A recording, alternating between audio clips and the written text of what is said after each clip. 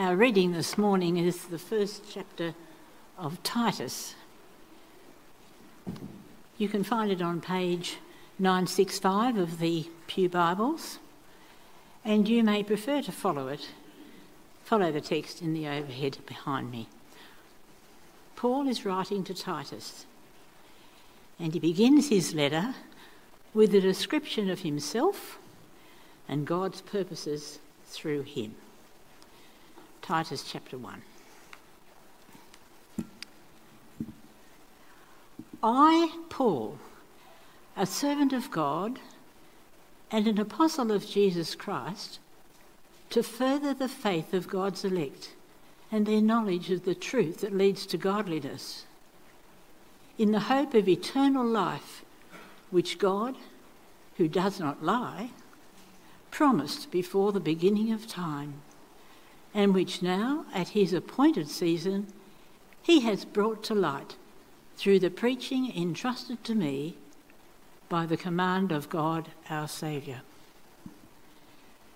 To Titus, my true son in our common faith. Grace and peace from God the Father and Christ Jesus, our Saviour.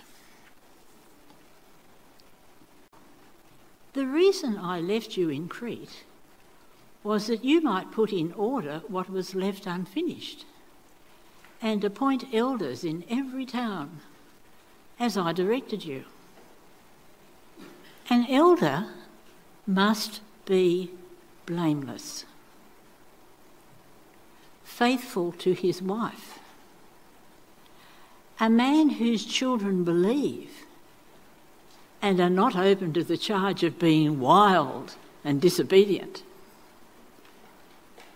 Since an overseer manages God's household, he must be blameless, not overbearing, not quick-tempered, not given to drunkenness, not violent, not pursuing dishonest gain.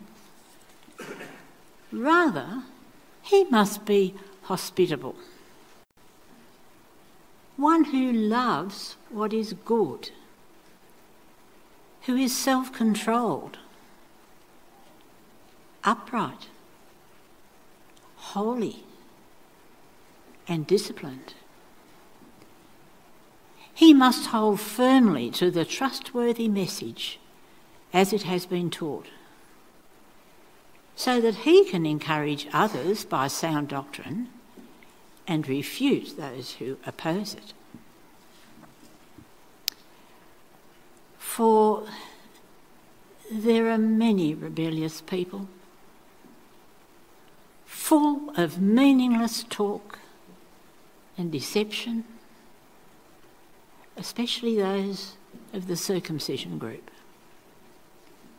They must be silenced because they are disrupting whole households by teaching things they ought not to teach, and that for the sake of dishonest gain.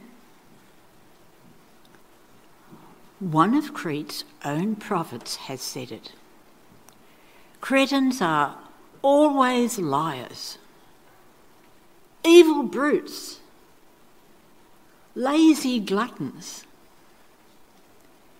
This saying is true. Therefore, rebuke them sharply, so that they will be sound in the faith and will pay no attention to Jewish myths or to the merely human commands of those who reject the truth. To the pure, all things are pure. But to those who are corrupted and do not believe, nothing is pure. In fact, both their minds and consciences are corrupted. They claim to know God, but by their actions they deny him. They are detestable, disobedient, and unfit for doing anything good. Thank you, Betty. Friends, we are going to start a 3-week series just in this holiday period in the book of Titus. On today's theme is Godliness, Truth and Leadership. We pray that God would speak to us from this text. Lord God, we open ourselves up now to your Spirit and your word, that we would understand your word and that we would live in light of it and that we would be transformed by it. We pray in Jesus' name. Amen. Friends, Christian leadership in a church can either build up or it can destroy. We see in the fallen, high-profile leaders who are often in the media the damage that takes place to the Church of Jesus Christ through the failings of false teachers or immoral pastors and leaders. We saw it in the sacking of Brian Houston, former senior lead pastor of Hillsong, due to a number of indiscretions, in the sacking of the New York Hillsong pastor for adultery and immorality. We see false teaching articulated through Christian leaders in some places who support things like same-sex marriage or are themselves in same-sex relationships and call that good. We see it in Christian leaders who are bullies and are narcissists, who control and dominate their churches and their colleagues. And many people come out in protests against senior leaders who are behaving like that in places. Some deny even the bodily resurrection of Jesus Christ. And I heard of one minister in the UK who said, I'm not sure if I believe in God at all. He was a minister in the Anglican Church in England. Not sure he believes in God at all, but he is a minister. Friends, as we launch this 3-week series in Titus, we must remind ourselves that the church has to be vigilant in guarding the gospel and in promoting holiness and godliness in its people. And we'll see that the things that Titus dealt with in the first century are similar to the things we deal with today. People struggled with moral failure and error among Christian leaders, and it was difficult also for them to live consistently Christian lives in the world that was hostile to the gospel. I think we're returning to the position of the first century church. Although their physical and cultural circumstances are different, their spiritual lives are similar to our own. And Titus lays before us a path to godliness, as Paul writes to Titus. He affirms the truth that the knowledge of truth leads to godliness. So you know the truth, it ought to lead into godly behaviour. Paul is also passionately concerned that the true gospel is passed on to the next generation of Christians. And it's easy for the gospel to be lost because if I start failing to teach the gospel and then people start believing my new gospel or my less than a gospel, in time within a generation, there's no one left in the church, right? And one of the ways in which churches and whole denominations have gone astray is that the leaders have moved churches from the main truth of the gospel to something else, and within a generation, those churches are dead. And we're seeing that happening across the globe. So we need to pass it on to others. So who was Titus? A Gentile. He was uncircumcised, seems to be one of Paul's converts. Paul says he is my true son in our common faith, an important co-worker with Paul in his ministry. We know that he went with Paul when Paul met with the Jerusalem leaders to discuss the gospel. He mentions him in Galatians chapter 2. Paul sent him to the Corinthian church to organise a collection of funds in Corinth for the poverty-stricken Christians in Jerusalem. We see that in 2 Corinthians chapter 8 and chapter 8. There's no reference to Titus, which is interesting, in Acts, but he's mentioned 13 times in the rest of the New Testament. A leader. We don't know very much about how Titus came to be in Crete, nor how the gospel came to Crete in the first place. Some believe that Paul was released from his imprisonment in Acts 28 and then went on a 4th missionary journey and ended up in Crete, but we can't be sure about that. But what is Titus's task? What's the thing that Paul asks him to do right at the beginning? So the reason I left you in Crete was that you might put in order or straighten out what was left unfinished, and appoint elders in every town as I directed you. So there is, right at the beginning, a job of straightening out or putting in order what was left unfinished. Paul says, I haven't quite finished what we meant to do. Now, things that aren't quite right. I want you, Titus, you have a job. Straighten it out. Sort it out. Get it right. There are false teachers causing havoc.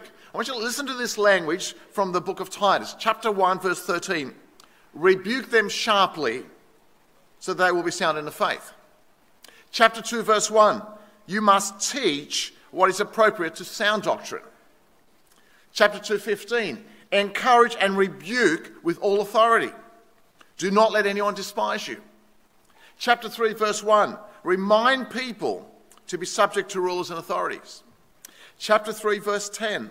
Warn a divisive person once, and then warn them a second time. After that, have nothing to do with them. So there's rebuke, there's teaching, there's encouragement, there's reminding, there's warning. He has a job to do. There are issues in the church. It's not comfortable. And what he's meant to do is appoint elders, he says. Elders are the leaders in the church. Godly men who are going to ensure that true doctrine is taught and people are encouraged to holiness. He uses two words here. The first one is an elder. In the Greek, you think about the different language we use, the elder means presbyteros, from which we get the word Presbyterian.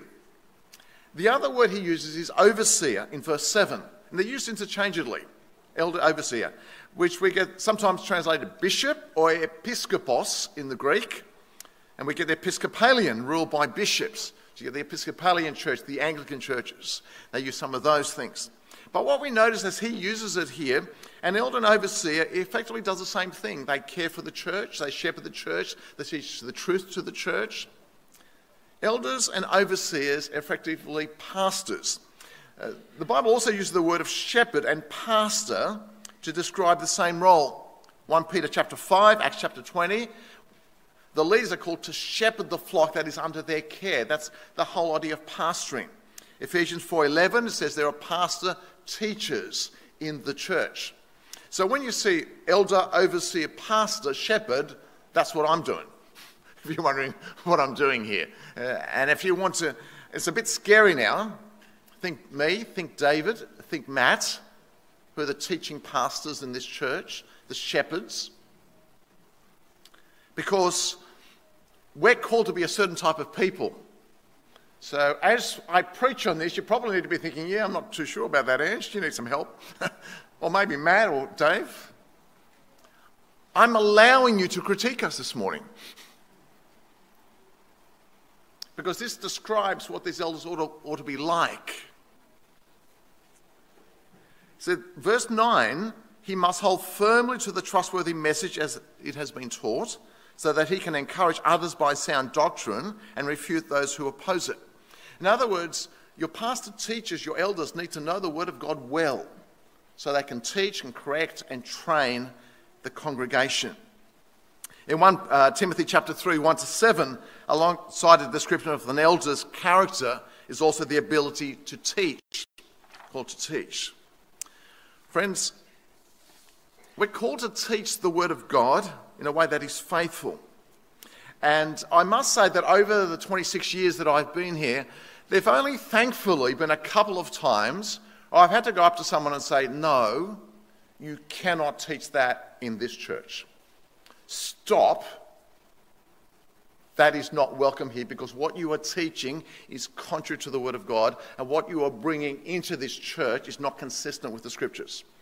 Now, I've had to do that a couple of times.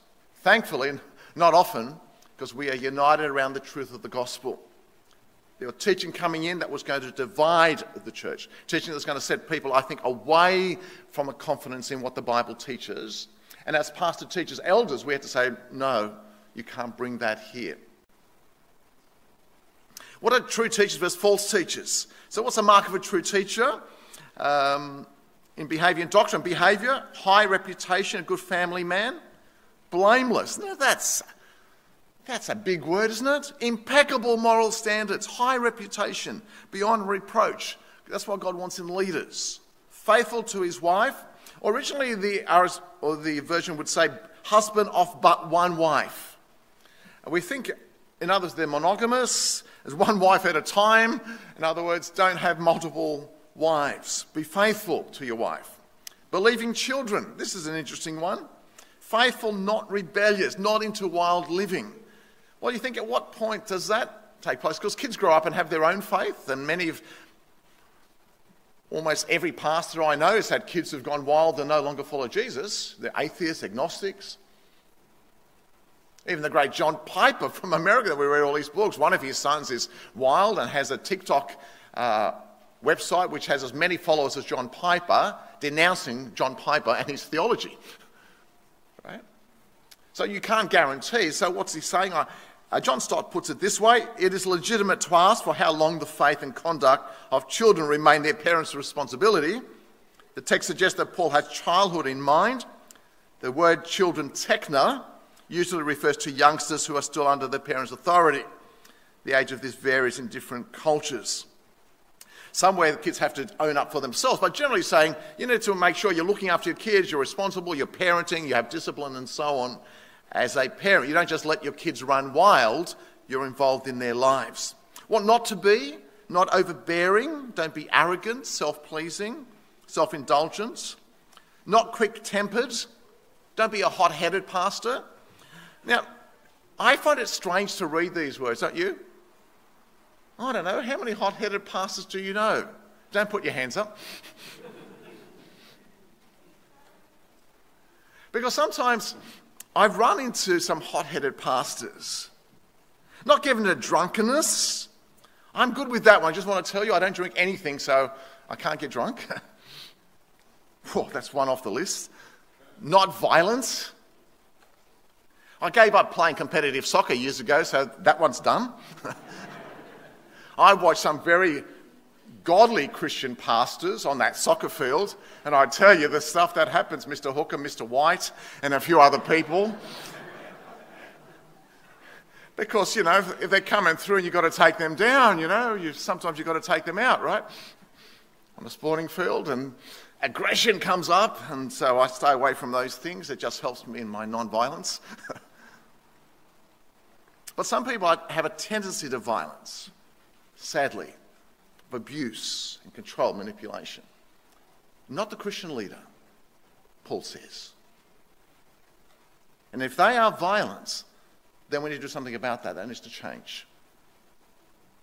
Not pursuing dishonest gain, not greedy, no embezzler.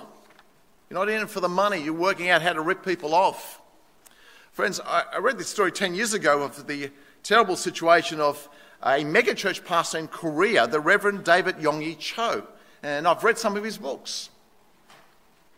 And I was stunned to hear that at that stage he was 78-year-old, largest Pentecostal church in the world, was convicted of embezzling $12 million. I thought, how does that happen?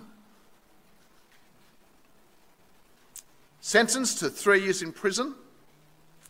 Convicted of directing officials to buy stocks from his own son at 4 times the market price, and the church subsequently lost $12 million.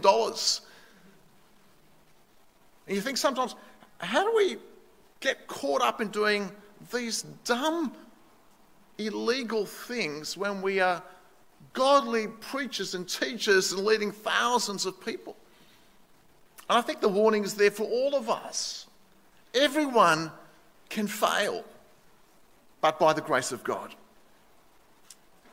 And it then goes to list other positive characteristics. Hospitable. You like to be with people, hang out with people, be loving to people, welcoming people. Lover of good. Self-controlled, sensible, of sound mind. Upright, holy. And we've sung about holiness this morning. Disciplined. You don't want an undisciplined pastor, teacher, elder, overseer who never knows what's going on, isn't focused, can't get up in the morning, can't get to work on time, can't discipline time in the Word to study the Word to prepare a sermon, or can't focus time to spend time with people to disciple them. And then in doctrine it says he must hold firmly to the trustworthy message as it has been taught, so that he can encourage others by sound doctrine and refute those who oppose it. Know the word well, encourage others with it, refute error, gather sheep, warn off the wolves that are around. So when we look for pastors and leaders, let's go beyond that to home group leaders, to ministry leaders. As the church gets larger, people are investing. Often you'll get taught by me on a Sunday, but you'll get taught by your home group leader during the week, and what they teach is very significant as well. So we want our home group leaders to know the Word of God well. Our youth leaders who are teaching your children, what are you looking for? Just the popular, well-spoken people? No, you're looking for the godly people. And in fact, I think you're looking for fat people. You're looking for fat people. Faithful to God's Word and in lifestyle. Available, surrendered to God. Say, God, use me. Teachable, humble and willing to learn and grow. You never thought about fat being so positive in the past, have you? Faithful, available and teachable. That's what we're after in the church. But what are the characteristics of the Cretan false teachers? They get a rough deal here, don't they? Cretans always. I've got friends from Crete. Liars, gluttons. But these people in the church were rebellious, unruly, insubordinate, full of meaningless talk. They talked well, but it really wasn't centered on the word. Empty-headed is the word. Vain talkers. Deceivers, self-deceived and deceive others, verse 10. Do things for dishonest gain, verse 11. Liars, evil brutes and lazy gluttons, verse 12. Minds and consciences corrupted. They think they know the truth, but they're corrupted. Detestable, disobedient, aren't fit for doing anything good. And then in their doctrine, there seemed to be a circumcision group, seemed to be some Jewish influences here. And you know, the circumcision group would argue that you need to be circumcised and obey the Old Testament law to be saved. They seem to be keen on following Old Testament food laws here. When Jesus said, no, all food is good. It's what comes out of a person that makes them unclean. Because that verse 15, I think, is a reference to this. Have a look at that. To the pure, all things are pure. Those saved by God, transformed by the Spirit, they can eat any food and it's good. But you see, they are corrupted and do not believe nothing is pure. In fact, both their minds and consciences are corrupted. It seems to be like they're saying, no, they can't eat these foods because they're not good, they're not right. And Paul said, no. To the pure, those who know Christ, all is pure. Don't worry about what you eat. Worry about how you live. Worry about how you preach. He says they follow Jewish myths and the commands of people who reject the truth. Are these people always so bad? It's a terrible description, isn't it? You think of false teachers, people who teach in the cults, for example. I remember one cult group called the Children of God. You ever remember them, the family of love, Children of God? Girls would go out and use sex to entice people to come and join their cult. Absolutely bizarre and evil. Young girls. This is like, in I think 60s, 70s, 80s.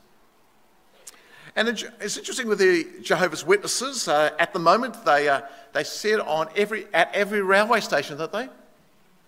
They're out in force. But they're not pestering me now. They stand there waiting for you to go to them. They have their books. And I walk past them. I keep walking past them, waiting for one of them to stop me. They smile at me and they let me go. But I remember when they used to knock on my door and my front door, growing up in Marrickville, and they said, hi, we're here just to talk about God. Have you thought about heaven or something? And I said, who are you? I said, we're just talking about spiritual matters. I said, who are you? What's your church? What's your background? And it took me about 5 minutes before they owned up. I said, you are Jehovah's Witnesses, aren't you? Oh, yeah, but you're just talking about God and the Bible. I said, no, tell me who you are. And that's deceptive. If you don't want to give me your name right at the beginning, that's deceptive.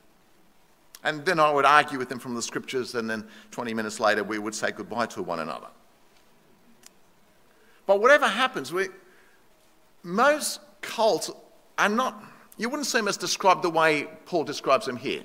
They just believe different things to us. They're trying to be good and moral and so on. But Paul says, no matter what, they're under the judgment of God. And if you listen to them, they will lead you astray. Here they're ruining whole households.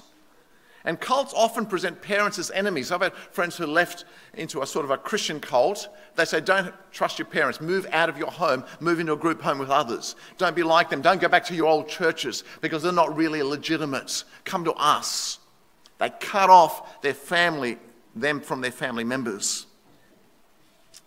Friends, liberal theologians in churches deny the divinity of Christ. They deny the resurrection of Christ. They promote immorality. Church leaders all over the place. They cause terrible damage. And then there are those who teach prosperity theology. God wants you, make you healthy and wealthy. Just believe, just give to his work, and it all will be right, which leads to great disappointment often and great despair in people. Why is it so important to get it right, number 3? Well, what are the consequences of getting it wrong? If we don't teach the truth, we don't lead to holiness, it said they must be silenced because they are disrupting whole households by teaching things they ought not to teach, and that for the sake of dishonest gain. False teaching for dishonest gain. It's destroying families. Disrupting families. It's leading to division. It's leading to arguments. It's not leading to truth. It's not leading to spiritual health. We must stop this, he says. It's only because God has spoken. You might say, oh, well, that's okay, Ange, Baptists, they believe this, someone else believes something else, and the Muslim believes something else, and the other theologian believes something else. Yeah, it's all the same in the end. We all end up in heaven at the end. It's not what the Bible teaches. Tony Payne puts it this way in his Bible study on Titus.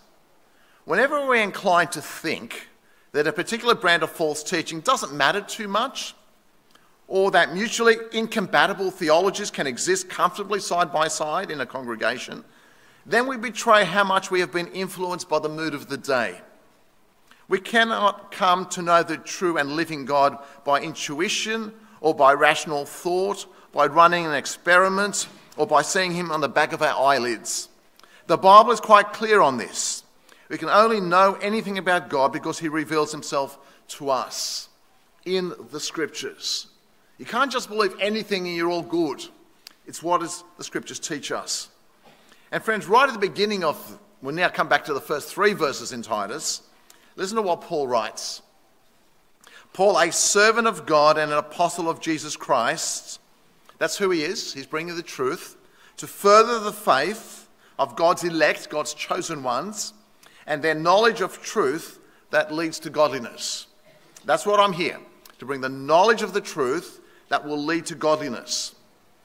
In the hope of eternal life, which God, who does not lie, promised before the beginning of time, which now at his appointed season he has brought to light through the preaching entrusted to me by the command of God, our Saviour.